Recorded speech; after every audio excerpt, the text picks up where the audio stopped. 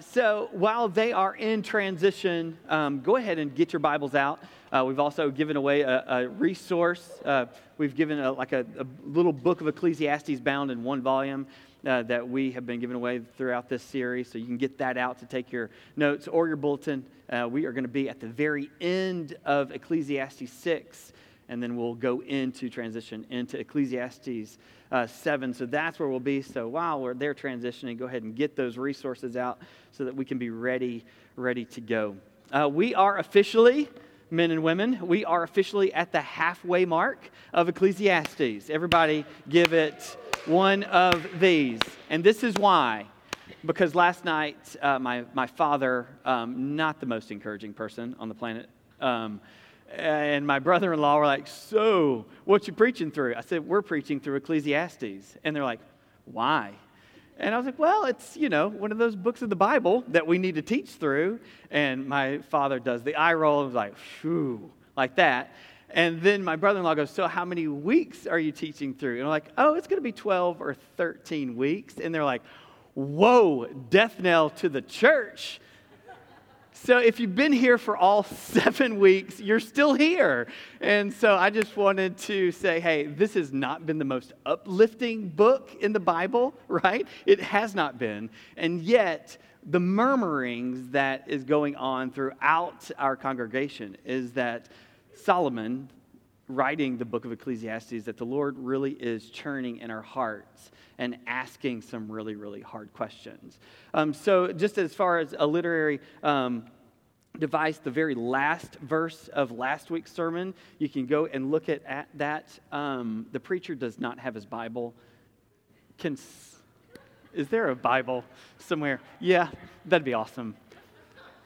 So, all right, so a little, here's my ego coming through. So I always leave it up here so that I don't forget it up here.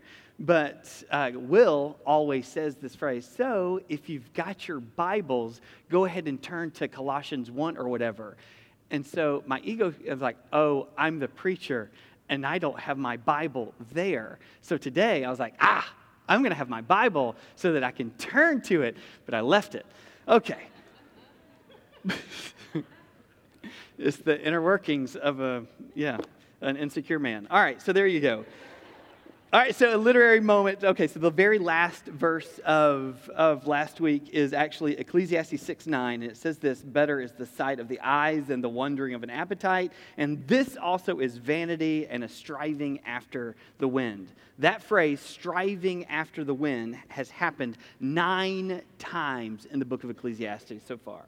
You've had it in 1:14, chapter 1, verse 17, 2:11, 2:17, 2:26, 4:4, 4:6, 4:14, and the last one in 6:9. And so, as commentators and theologians have said, okay, this is the last time we will actually hear that phrase, striving after the wind, meaning that you and I can't chase it, we can't lasso, we can't run after it and catch the wind. So that is a vain exercise.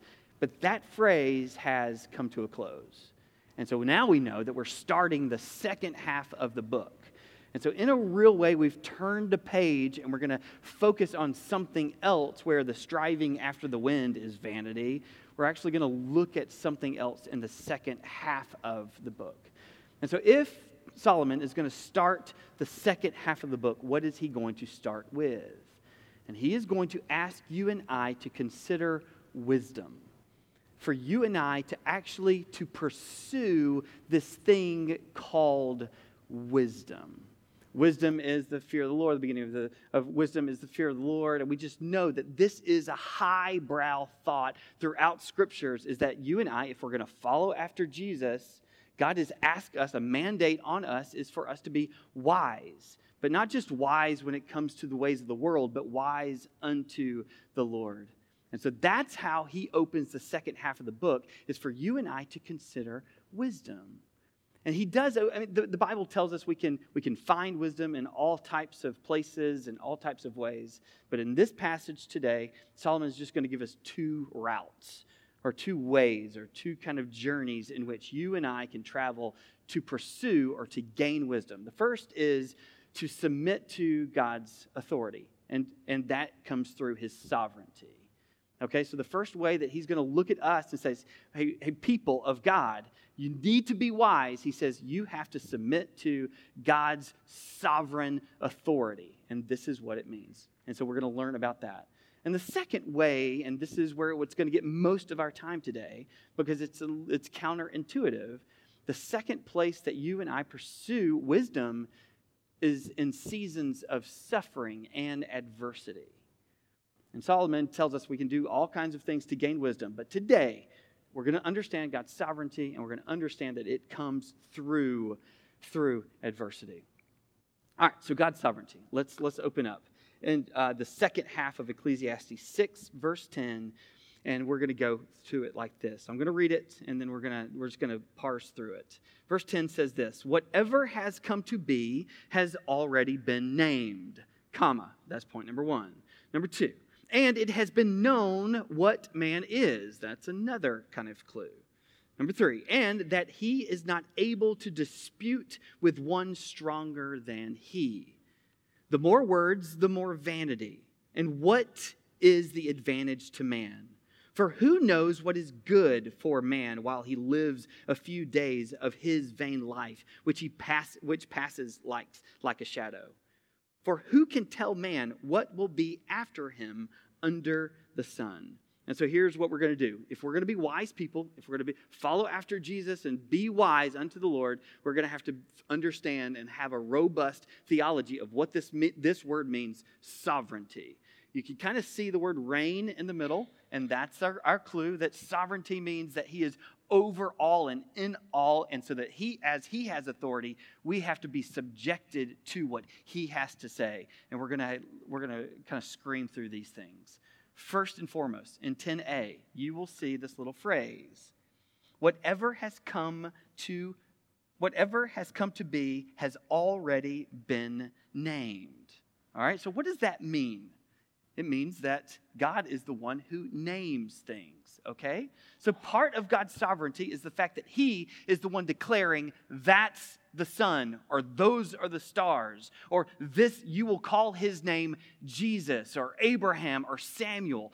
All throughout scriptures, you see that God is the one who names. And here is the point for that as it falls under God's sovereignty. That whatever happens in the present, right, has already been predetermined by God in the past. And so that's why we fall underneath God's sovereignty. So anything that has happened in the present has already been predetermined by God in the past. There was a star, and then God names it, said, that's star, that's antelope, that's grass, and on it goes. And then he gives this declaration to man, like, you go and you name things. And so in all this, we know that naming is a big deal. Eve Ensler has a powerful essay. It's pretty highbrow and those types of things. But she has a powerful essay when she says that naming things is the lifeblood of language. That's a really strong statement. Is that the lifeblood of language is actually being able to tell people what things are and draw a line and declare it to us. That language has the capacity to transform us. And that's why when we had 6 children, all of our children's middle names are family names. And so it's Kennedy Nicole or Spencer McKibben. And all of those middle names are rooted someplace. The girls have names from the Nicole side, and all the boys have names from my side of things, because I want my kids who are now present to know that they are rooted someplace in the past, and that past is a beautiful thing. So you and I, understanding, whatever has come to be has already been named. We have to realize that God is the one who names things. He starts it. He keeps going. He says this: not only does God name, but he gives limitations, right? And he gives limitations to us. Here's the phrase: and it is known what man is. God knows that he made us, and he made us with limitations. He knows that we are finite. That we are simply, that we were created. Remember how we were created? We were created out of the dust of the ground. And there's this sobering moment, as dust you came, to dust you will return. And so who knows what we are made of, and who knows what it is? God knows, and he has literally given us limitation so that he could be the sovereign one, and we could always come underneath him. That's why in Isaiah 45 it says, look at these earthen vessels. He's looking at a potter shaping clay. Clay is literally made out of dust or dirt. And the potter is making this vessel. He says, look at that earthen vessel. Can it say to the potter or to the shaper or to the creator, I don't want to be made like this, or I want to be something different? And of course, the answer to that question is absolutely not.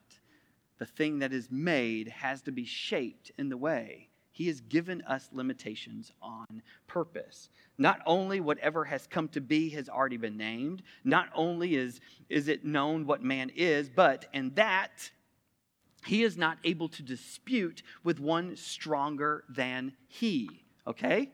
Who is the strong one in the last part of verse 10? God is.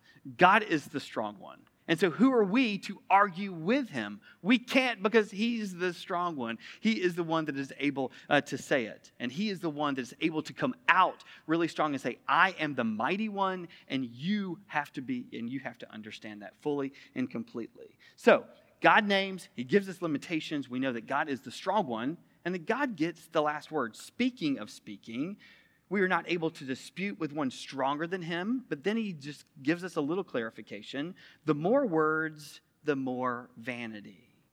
And what is the advantage to man? God gets the last word.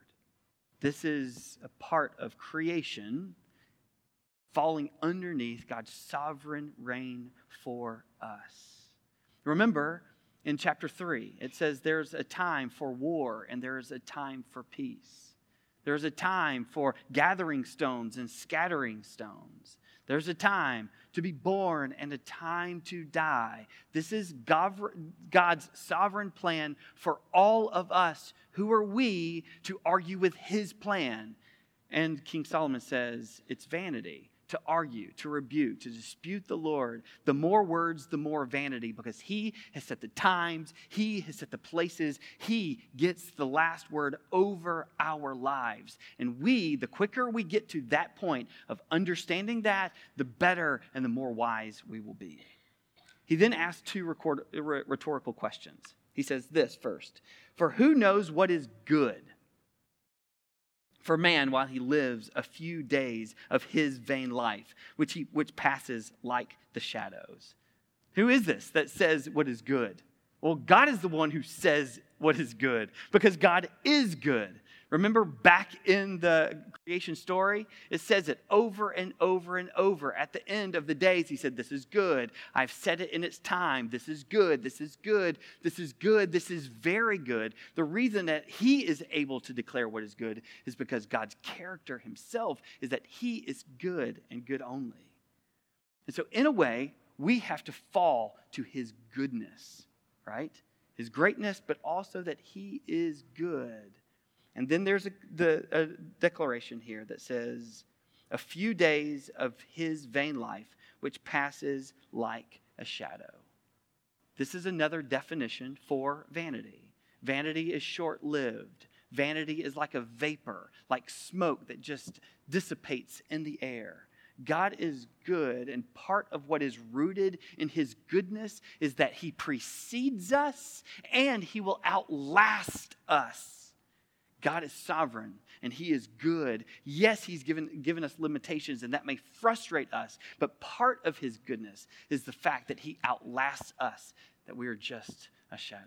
And then lastly, understanding God's sovereignty is that God knows the future, right? This is good. Second rhetorical question says this, for he knows what is good in his vain life. And then the second question says, for who can tell man what will be after him under the sun? God knows the future. We do not. No one but God knows what tomorrow will bring. Even the weatherman, with all of his devices, sure, he can get close, but he will not tell us with exactness what tomorrow will bring. Not even this afternoon. Will it be an afternoon of adversity? Will it be an afternoon of trouble? Will it be an afternoon of pleasure? We just don't know what will happen in the future, but our doctrine of God's sovereignty says that God knows the future. And because He knows all of the times and places, we can trust Him fully and completely. All right, so for us to be wise, number one, we have to fall underneath God's sovereignty.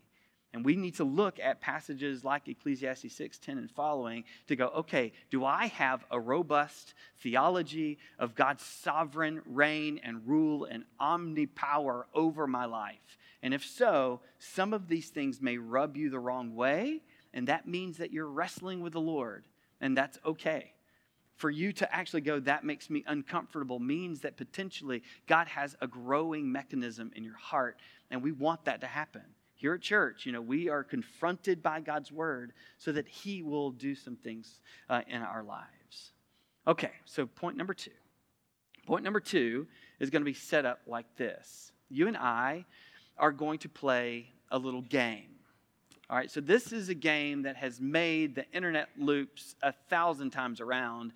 It's famous in high school with high schoolers and college students everywhere. This is what happens at 12 o'clock at midnight when you don't want to go to sleep. And then you pull out this game. And this game is called, of course, Would You Rather? If you don't know this game, so there's just an ellipses here. So would you rather, and then there's a long pause. And it's for dramatic effect because you are about to be forced to answer a question that is impossible to answer, and yet you have to say A or B, one or two, either this or that. Are we ready to play? Okay, would you rather? Would you rather have all traffic lights you approach be green? That's a pretty enticing moment. Or never have to stand in line ever again. Dun, dun, dun, dun. All right, so all those pink people, all those people who would like to have a green light every single time in your life, raise your hand. Green lights. Oh, it's about 50-50. So what are y'all going to Dollywood all the time? Like, you're in your car your whole life. How many lines do you stand in? I guess the restroom would be something. The cash register at the grocery mart. No lines ever. But how many lines do you stand in? There's 3 people at Target. I mean, maybe Dollywood, maybe Disney. Chick-fil-A.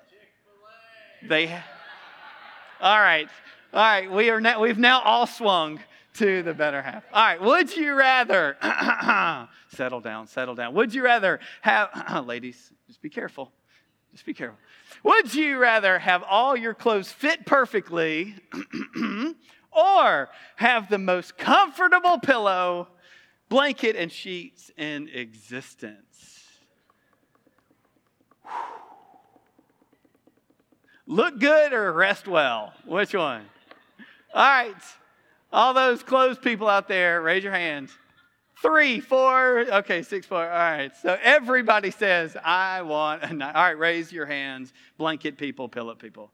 That's why Mr. Pillow, or whatever his name is a billionaire right now. He's promising rest. All right.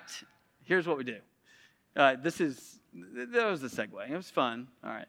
Here's what Solomon's asking. All right. Would you rather attend a funeral or attend a wedding reception?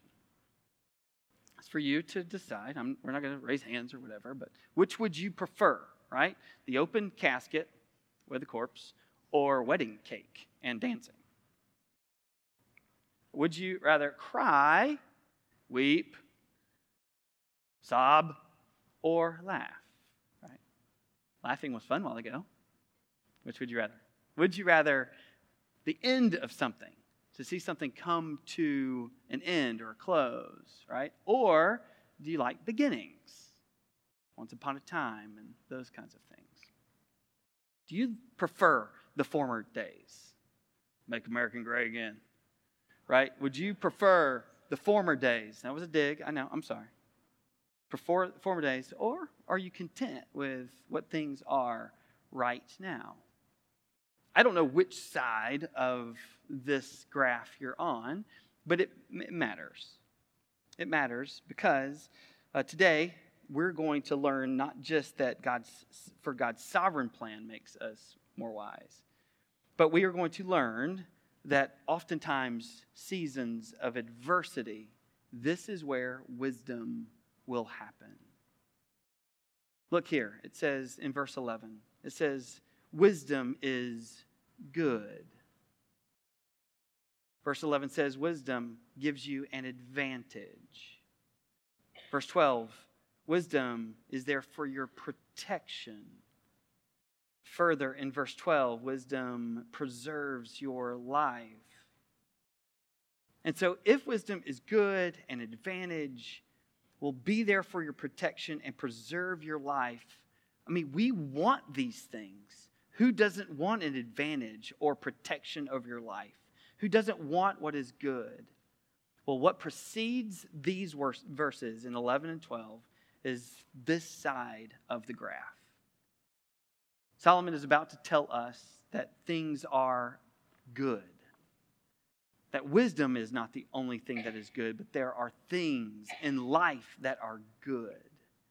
This is our passage all thrown together. You don't have to read it. You don't have to have 2010 vision. But here's what it says. It begins with a good name. And then it follows up with is better. Now, a little like good and better are not the same word in English, but in Hebrew, this Hebrew word is more gooder or more goodest, right? Which we just don't have that in English. But this is more gooder or more goodest, meaning, yeah, it's good, okay? It happens twice. And then it says it a third time. Then it says it a fourth time. Then it says it a fifth time. And on and on and on and on it goes. Good, good, good, good, good, good, good, good, good. And when we're about to read it, all of the good things that will produce wisdom in your life are on this side of the graphic. This is what Solomon says. A good name is better than precious ointment, and the day of death better than the day of birth. It is better to go to the house of mourning than to go to the house of feasting. For this is the end of all mankind, and the living will lay it to heart. Sorrow is better than laughter, for by sadness of face the heart is made glad. The heart of the wise is in the house of mourning, but the hearts of fools in the house of mirth. It is better for a man to hear the rebuke of the wise than to hear the song of fools. For as the crackling of thorns under a pot, so the laughter of fools. This also is vanity. Surely oppression drives the wise into madness, but a bribe corrupts the heart. Better is the end of a thing than the beginning, and the patient in spirit is better than the proud in spirit. Be quick in your spirit to become angry, for anger lodges in the heart of fools. Say not, why are the former days better than these? For it is not from wisdom that you ask these. Wisdom is good with an inheritance, and an advantage to those who see the sun.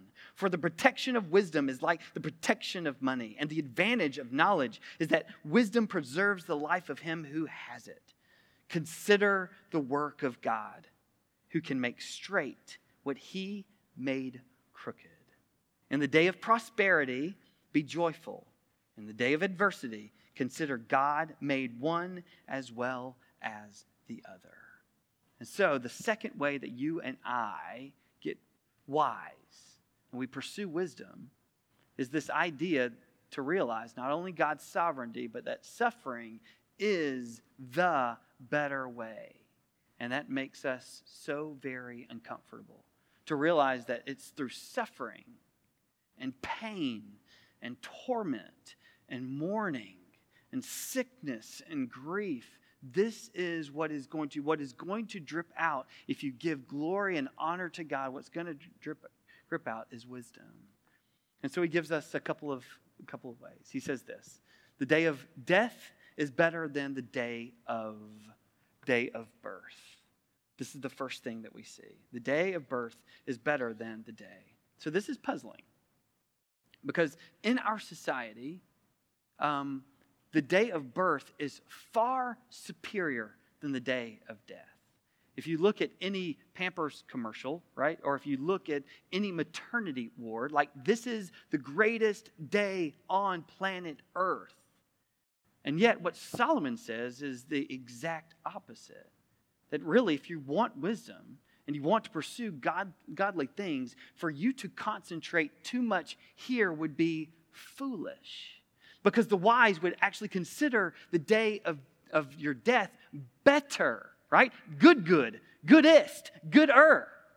This is the day that you need to be concentrating on. So why would he do that? Why would he flip that? Why would he do a role reversal like this? Well, it starts out, a good name is better than precious ointment, even though we're not going to teach on that passage.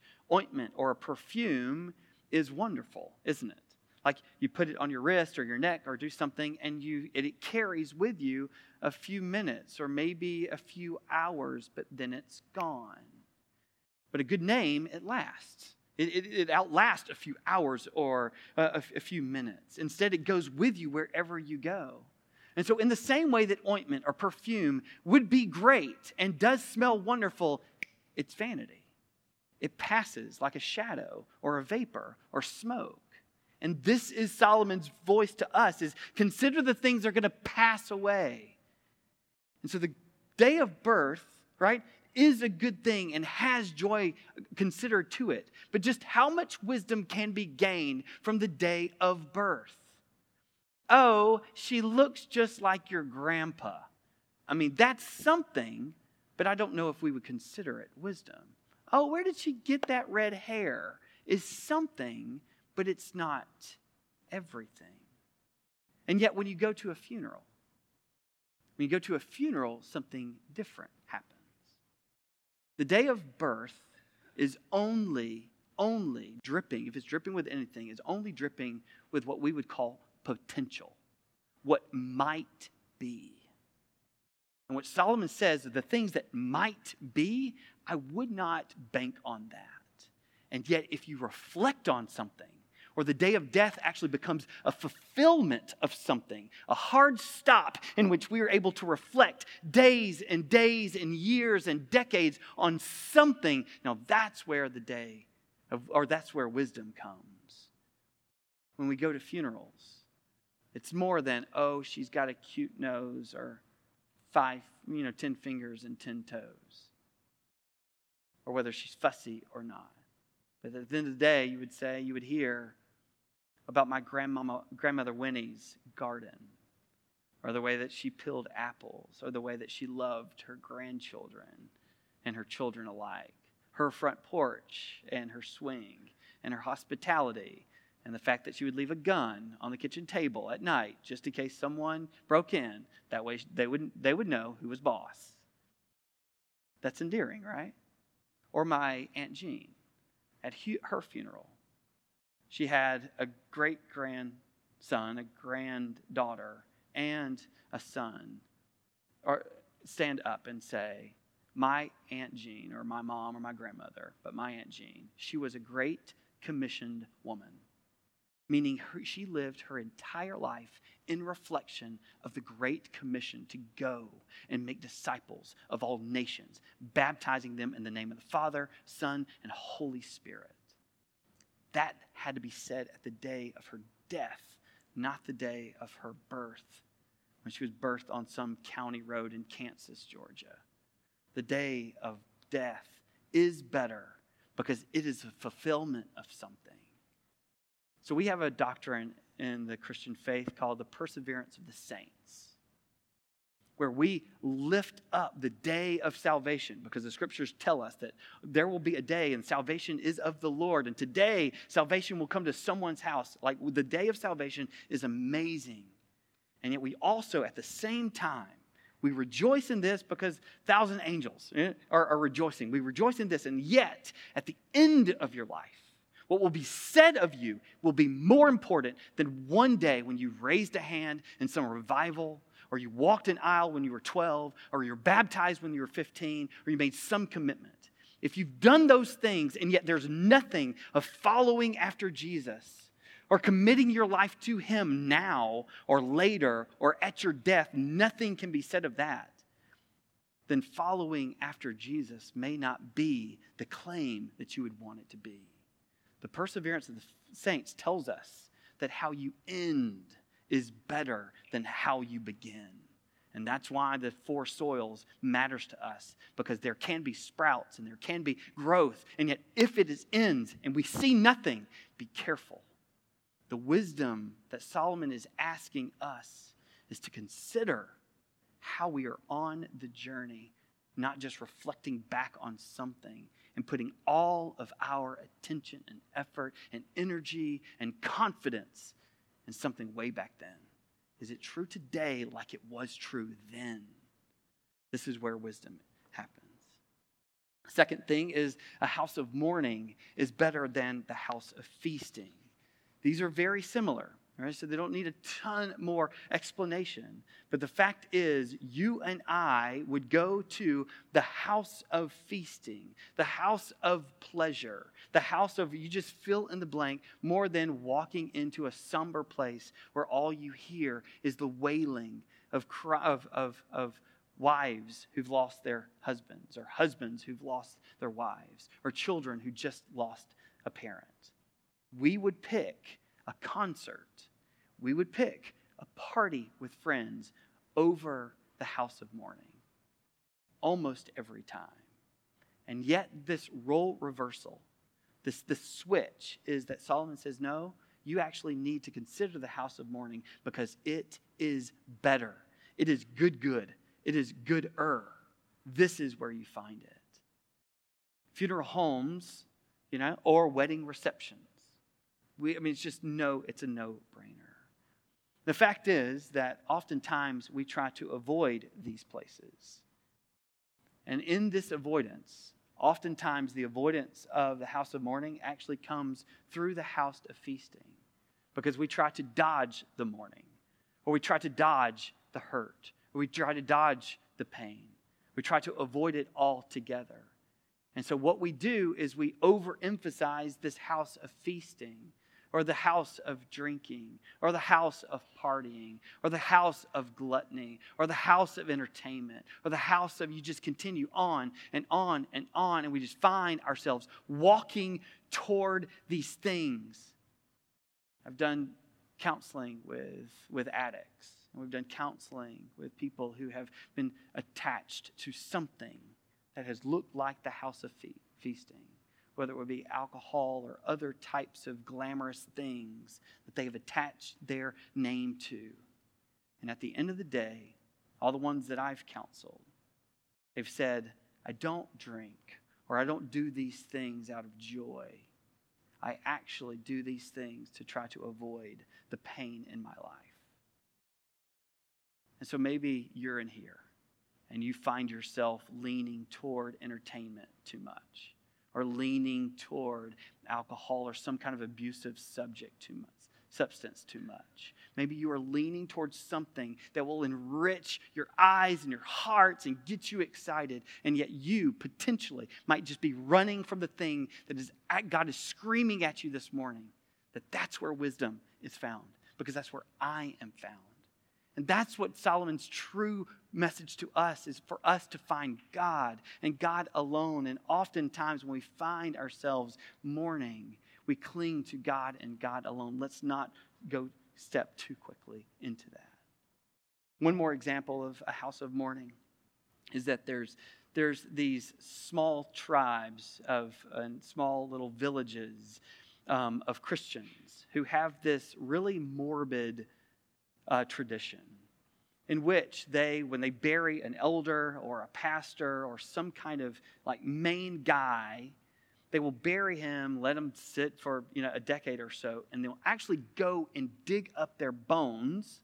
Weird, right? Especially the skull. And then there's this ledge of skulls lining.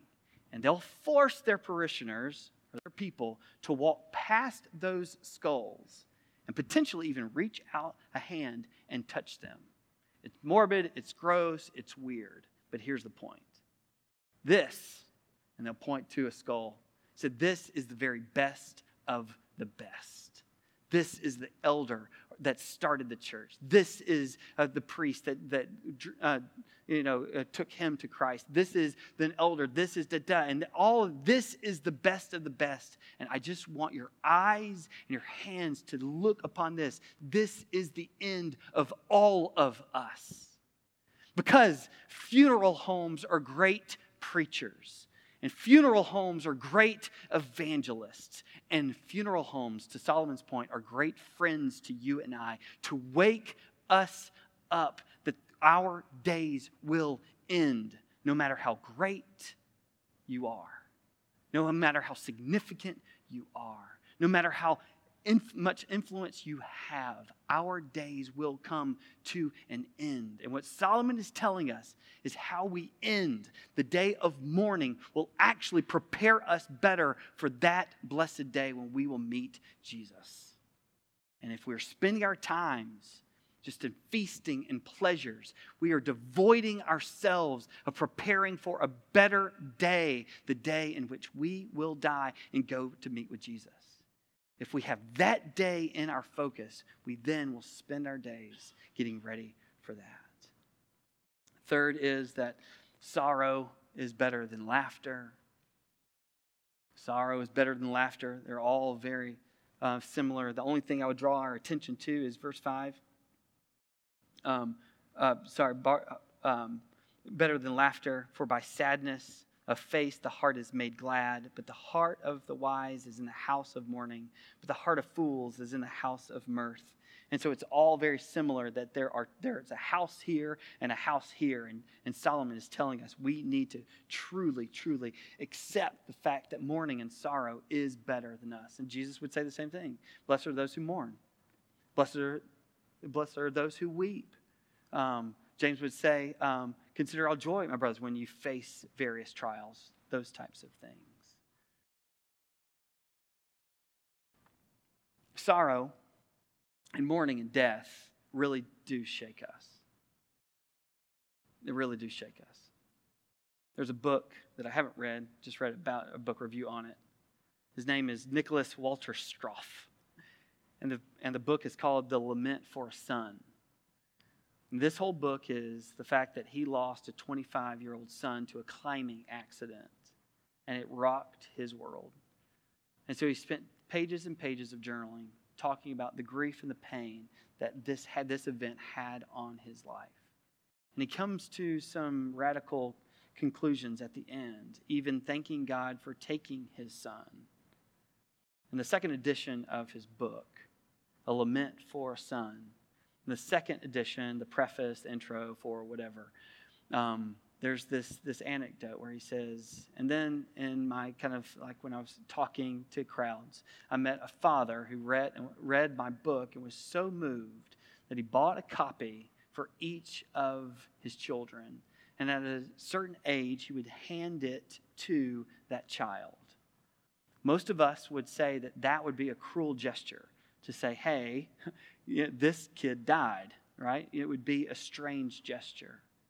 But to Nicholas Walter Stroff's point, he says it was actually a place of love.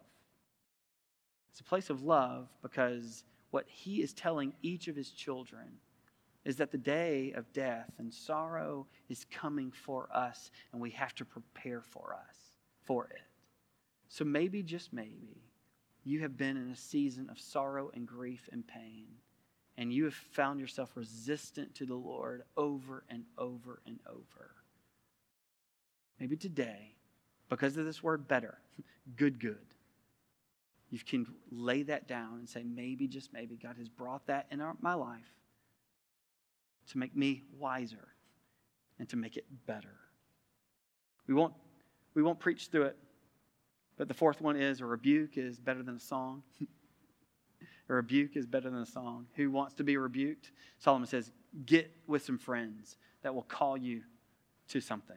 And then lastly, the end of a thing is better than the beginning. So these are all things that we would consider as negative. And yet Solomon says these things are better. So how does Ecclesiastes 6 and 7 end? It ends in verse 13. Consider the work of God, who can make straight what he, this is God, what he has made crooked. Consider the work of God, who can make straight what he has made crooked. Do you see those two words, make and made? Those are words for creation, that he is forming and making and creating. And so in the same way that God made the sun, the stars, and the grass and animals, consider the work of God. God continues to work in this way. He who can make straight what he has made crooked. And so God, because of his sovereignty and because of his perfect plan, he will make crooked things for us. And we want our lives to be straight, and we want our lives to be perfect. And somehow, some way, God makes it crooked, and he wants the creator, the creation, he wants the credit for that. That he is the one who is intentionally making it crooked, making it so it is not efficient. So at every bend, you know that it's crooked, and you're not trying to make it straight because it is what it is. Because Ecclesiastes 3 tells us there is a season to be born and there is a season to die. There is a time for mourning and laughter. It's not good or bad. All of it's necessary. And the things that we would consider bad or even crooked, he wants credit for those things too. He goes on to say more creation language, but he says, in the day of prosperity, be joyful. And in the day of adversity, consider God has made the one as well as the other. You need to underline that verse. You need to memorize that verse, and you need to take that verse with you for all of your days. Consider the work of God in the days of prosperity. Whatever is right in front of you, be joyful because God has given that to you. But in the day of adversity, consider God has made one as well as the other. And so the day of death, the one that we try to walk away from, guess what? He says, I made it. In the same way, the funerals that we try to avoid, he says, I made it. In the crying that you try to not do, I made it. In the rebukes, I made it. And in the endings, I made it. Over and over, he says, I am the one. Isaiah 45 goes on to say this. He says that I have formed light and I have created darkness. I have made well-being, and I have created calamity. I and the Lord have done these things. And so if you have a theology where God is only in the good and the happy places, I pray that you leave here knowing that it is more balanced than that. And this doesn't make God cruel. It just makes him say, this is where wisdom and this is where I can be found. It's better to enter into these things. I'll leave you with Romans 8. Who can condemn? Christ Jesus is the one who died. More than that, he was the one who was raised.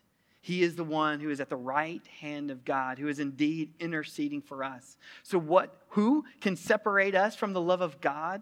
Or from the love of Christ? Shall tribulation separate us from the love of Christ? No.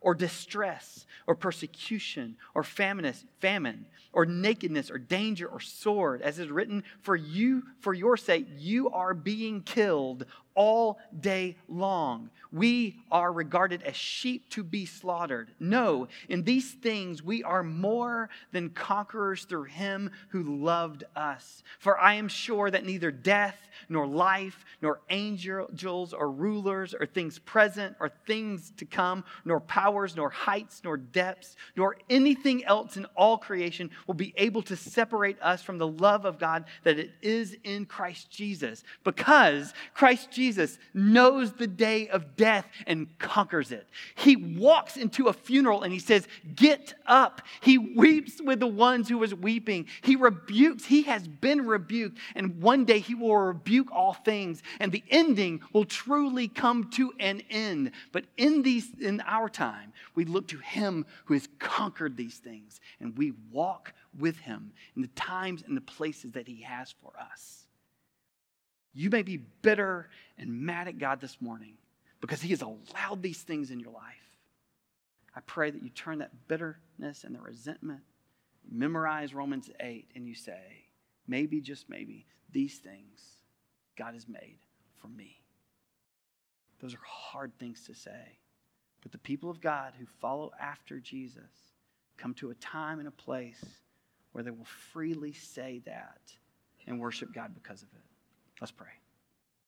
Jesus Christ, you have made both beginning and end. And yet you tell us to consider the end. You tell us to consider mourning. You tell us to consider death. You tell us to consider funeral parlors, because that is where wisdom can be found. Jesus, today in here, there may be a whole host of men and women who are running toward the house of feasting to avoid the hurt and the pain in their life. And they haven't appropriately just sat in the sadness, sat in the hurt, and sat in the pain. They've rushed the process. I pray for these men and these women who are running after idols and running after things that will never fulfill. If that's you this morning, God wants you to respond. And the best response is to confess your sins one to another, to repent and believe that God has you right where you are. Maybe you're in here and you've despised God and you've dismissed Jesus, because if God is great and has made all things, he certainly can't be good and allow these things. And in our passage this morning, it says, no, God has made it all.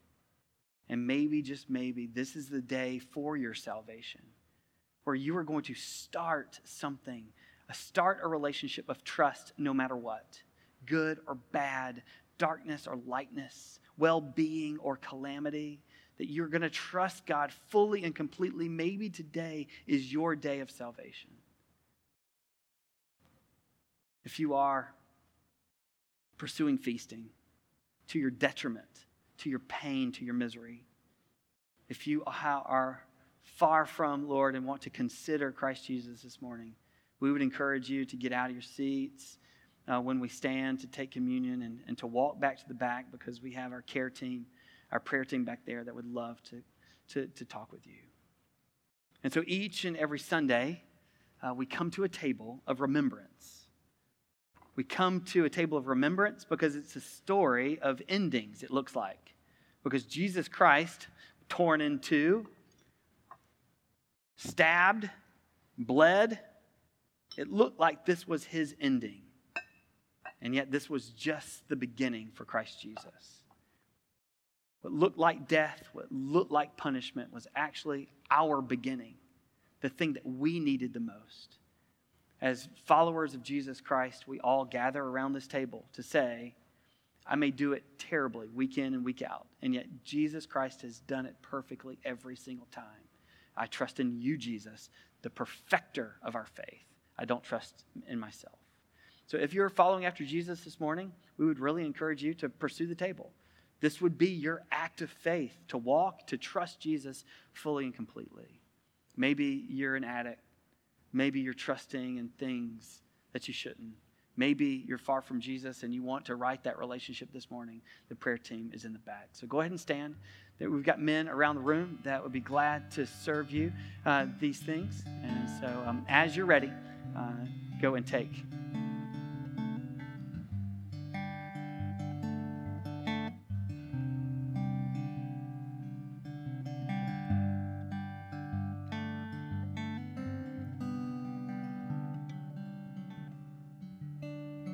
So let's pray together.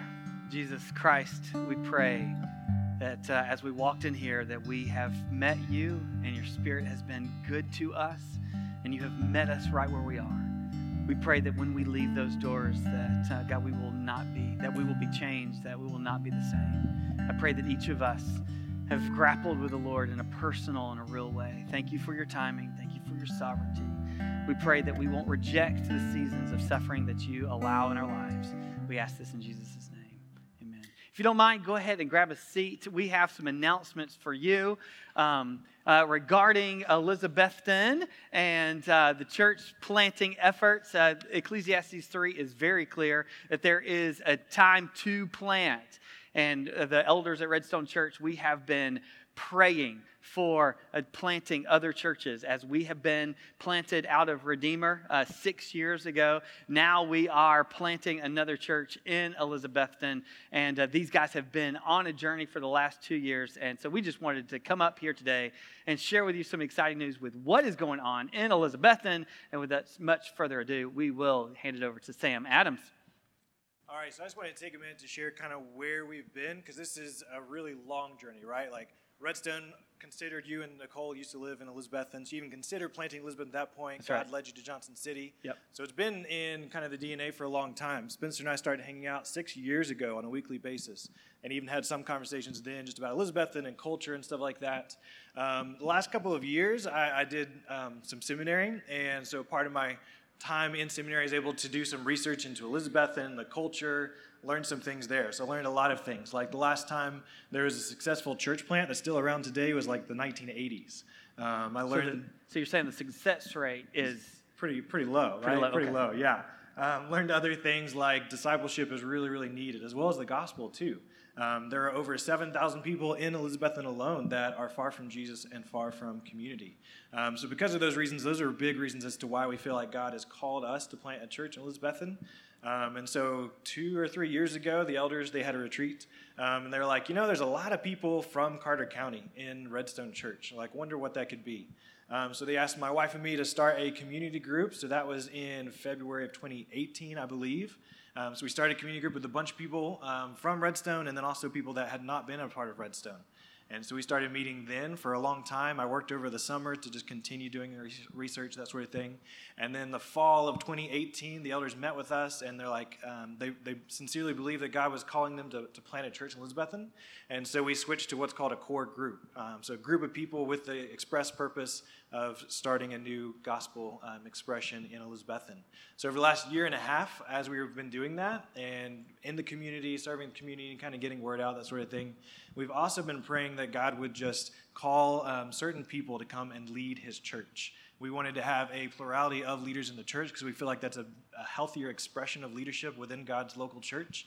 And so for the last year and a half, we've been praying for a teaching elder, a teaching pastor specifically. And so as members have already heard, we were telling you today, we believe that God has called Jerry to be that lead teaching pastor in Elizabethton. And so I'm going to turn it over to him, let him kind of share his heart in that calling. And I think that's it. Yeah. Spencer, did you have any specific questions or comments? You go and I'll ask plenty. Yeah, okay. So I was sitting back there this morning and I was thinking, there was this time in my life, and if you're on the leadership team or if you're part of the core group in Elizabethton or part of my family, you've kind of heard the long story, right? So the short story is, it was around, it was back in the 90s, and I was thinking, how long ago was it when I felt that Jesus was calling me to pastor? And it was 28 years ago. right? So there was this call 28 years ago, jumped into Bible college and was trying to figure it out. And then I ended up taking a different route. I ended up running a Christian school for 23 years. And then I fell in love with a local church. I met Spencer and fell in love with Redstone and the local church. And it was clear that Jesus was calling me away from what had been my vocation for 23 years into the local church. And then my heart just continued to go pitter-patter.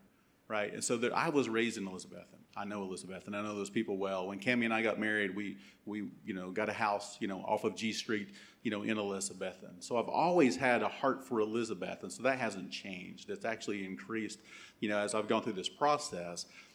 But trying to step into that space a couple of different times over the past year, it was like the Lord was just saying no. So finally, I just kind of said, okay, well, there's a no.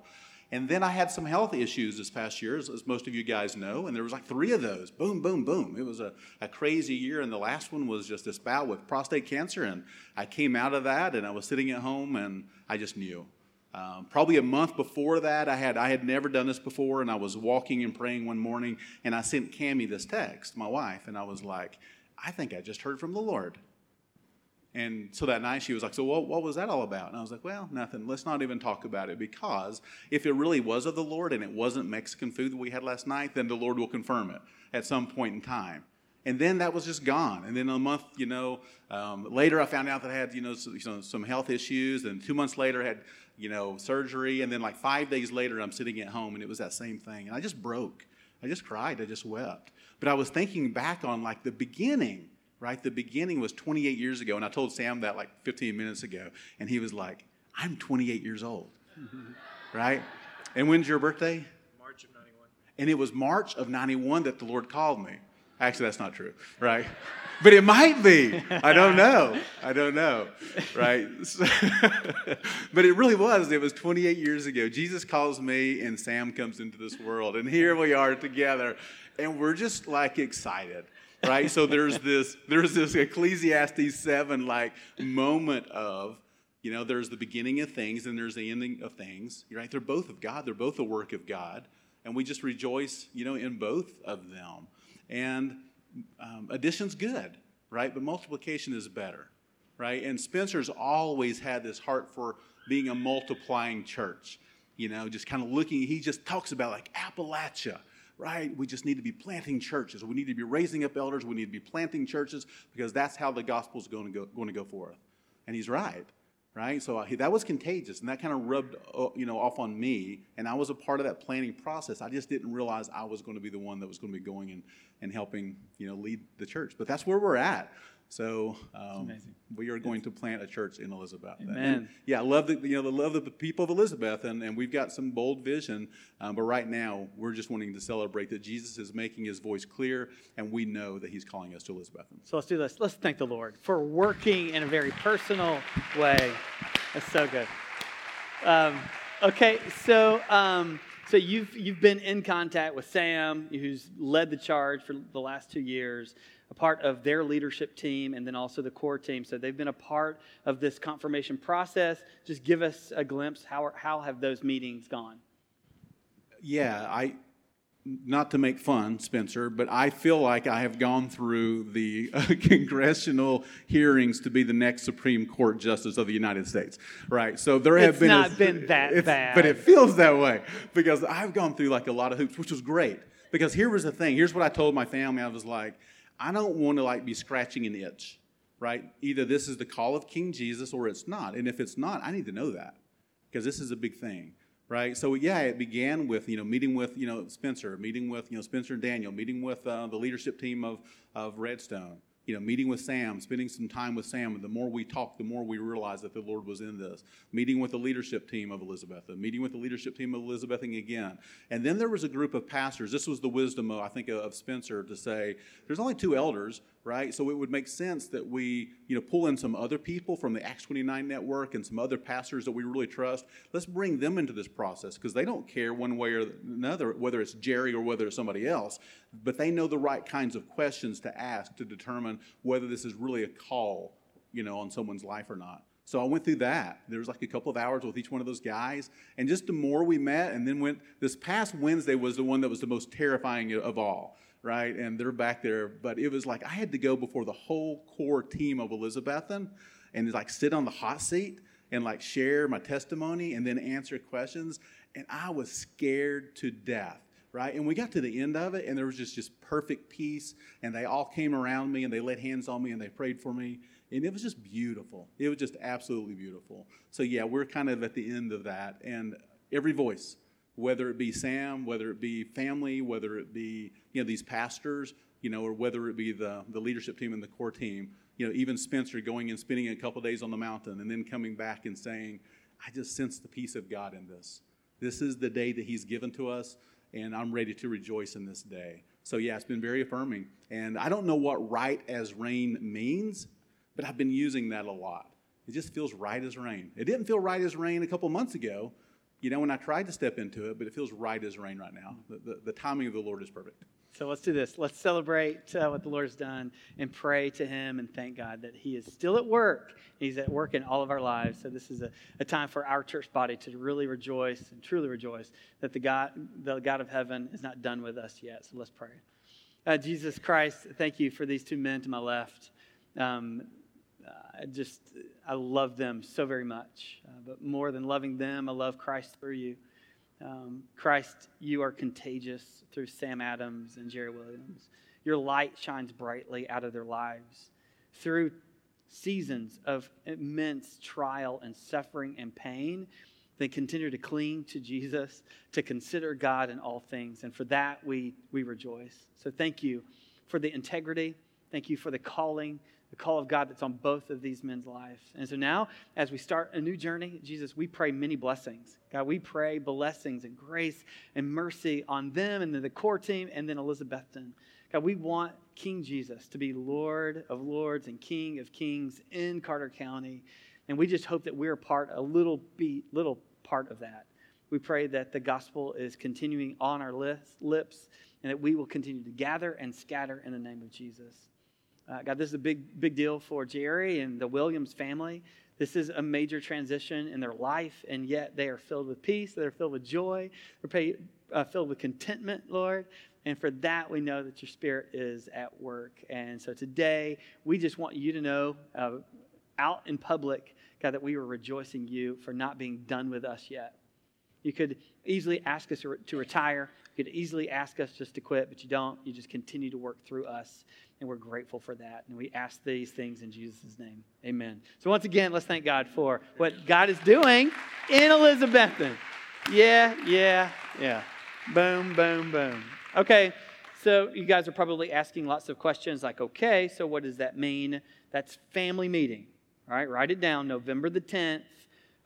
Whatever the time is, I don't know that time, but whatever that time is, you need to show up and really come, be ready to participate and hear from the leadership of Redstone Church about this transition and timeline and money and those kinds of things. November 10th, it'll be in the evening, 5:30 or so.